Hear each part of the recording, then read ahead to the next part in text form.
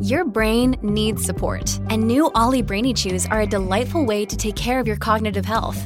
Made with scientifically backed ingredients like Thai ginger, L-theanine, and caffeine, Brainy Chews support healthy brain function and help you find your focus, stay chill, or get energized. Be kind to your mind and get these nootropic chews at ollie.com. That's OLLY.com. These statements have not been evaluated by the Food and Drug Administration. This product is not intended to diagnose, treat, cure, or prevent any disease. Oh, David's in a kind of sort of fight with his siblings, and he needs us to settle it for him. We're good at settling fights. Yeah, well, with your help. So definitely call in and let us know how you deal with this. David, tell everybody what's going on. I know this is going to sound a bit strange, but I'm not bothered at all by like the supernatural. I've kind of been around it my entire life. In fact, I grew up in like a legit haunted house. Oh, wow. We've heard from people this week who that is their normal. Yep. Yeah, I mean, our family farm has been haunted forever. I actually remember being a little kid and being able to like see and feel the spirits and ghosts around me. They became like my friends. Who are you playing with? Just my ghost friends. Like they just weren't harmless, you know. Like there were actual people who've like died on the property or like in like the family house. So it's like Halloween was like year round for me.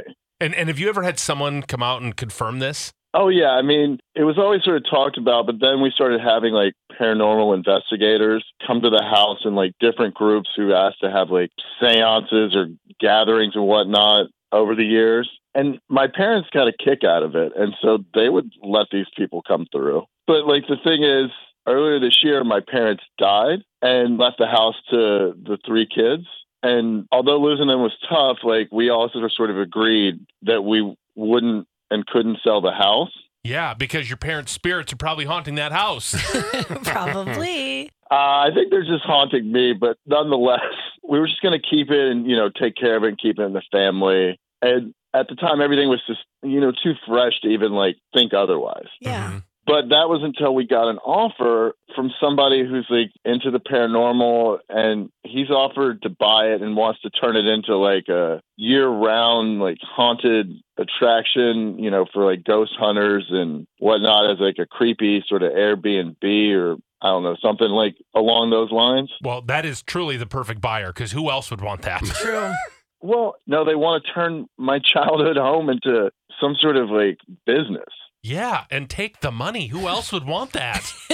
My siblings are all in, but truly, like, I have a connection to that house, and I would love to raise my family there. You would? Really? Yeah, they weren't scary. My parents, wish was that somebody continue the tradition of like living in the house, but if nobody wanted to do it, we had permission to sell it. And you're the only one of your siblings that wants to live there. They all want to be done with it. Oh, yeah, they want to take the money and run. Like, I'm the only one who actually does really want to live there, and it just bothers them that I do. They want that money. Well, yeah, I mean, okay. The one drawback is my wife isn't all excited about moving into a quote-unquote haunted house. But like I told you, they're like friendly. They're like more of almost like protectors than anything. And they've never done any harm or harmed anyone. Do you know how these people died or what they were when they were alive? There were 2 little kid spirits.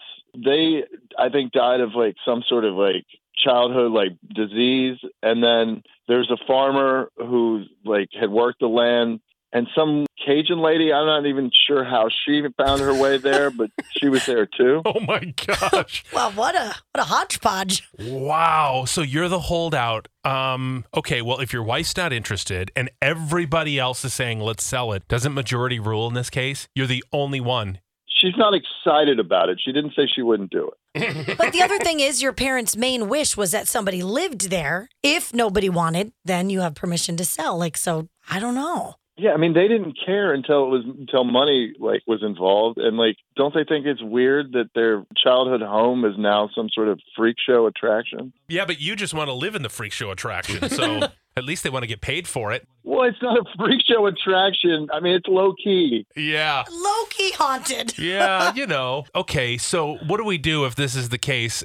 This is where we need listeners to weigh in and settle this dispute. Mary, you're in Apple Valley. What do you do?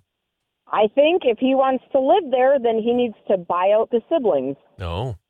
Maybe if the person trying to buy it is offering higher than market value, he'd only offer market value. But if it's going to be split between the siblings, he's going to have to pay his share. Yeah.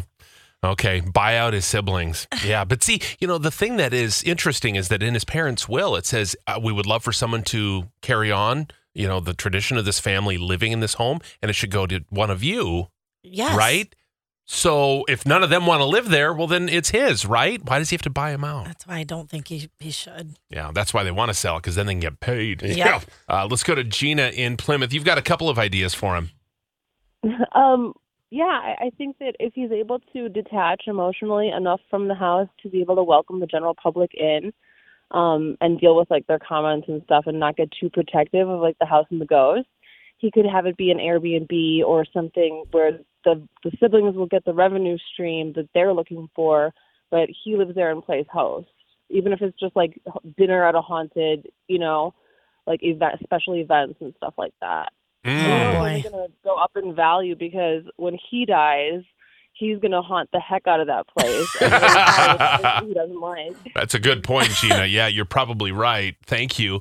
Mary, you just had this happen in your family. Yes, minus the haunted house business, but it really divided the family, and I agree with the first caller. If he wants the house, he should buy them out. Okay. If he refuses, why should they pay all the bills and keep paying taxes and everything because he wants the house and won't sell? The worst case scenario is they can take him to court if they're the majority, and he's going to win. Oh. I'm sorry, the siblings are going to win. Interesting. It just stinks because the parents said, take it. If one of you wants it, take it. Stay in the family. Keep it in the family. That's just a bummer. Right. And he would he'd live there, so he'd pay the taxes and he would take over that. It just feels like everything's against him. His wife's not too excited about it. His siblings don't want to do this.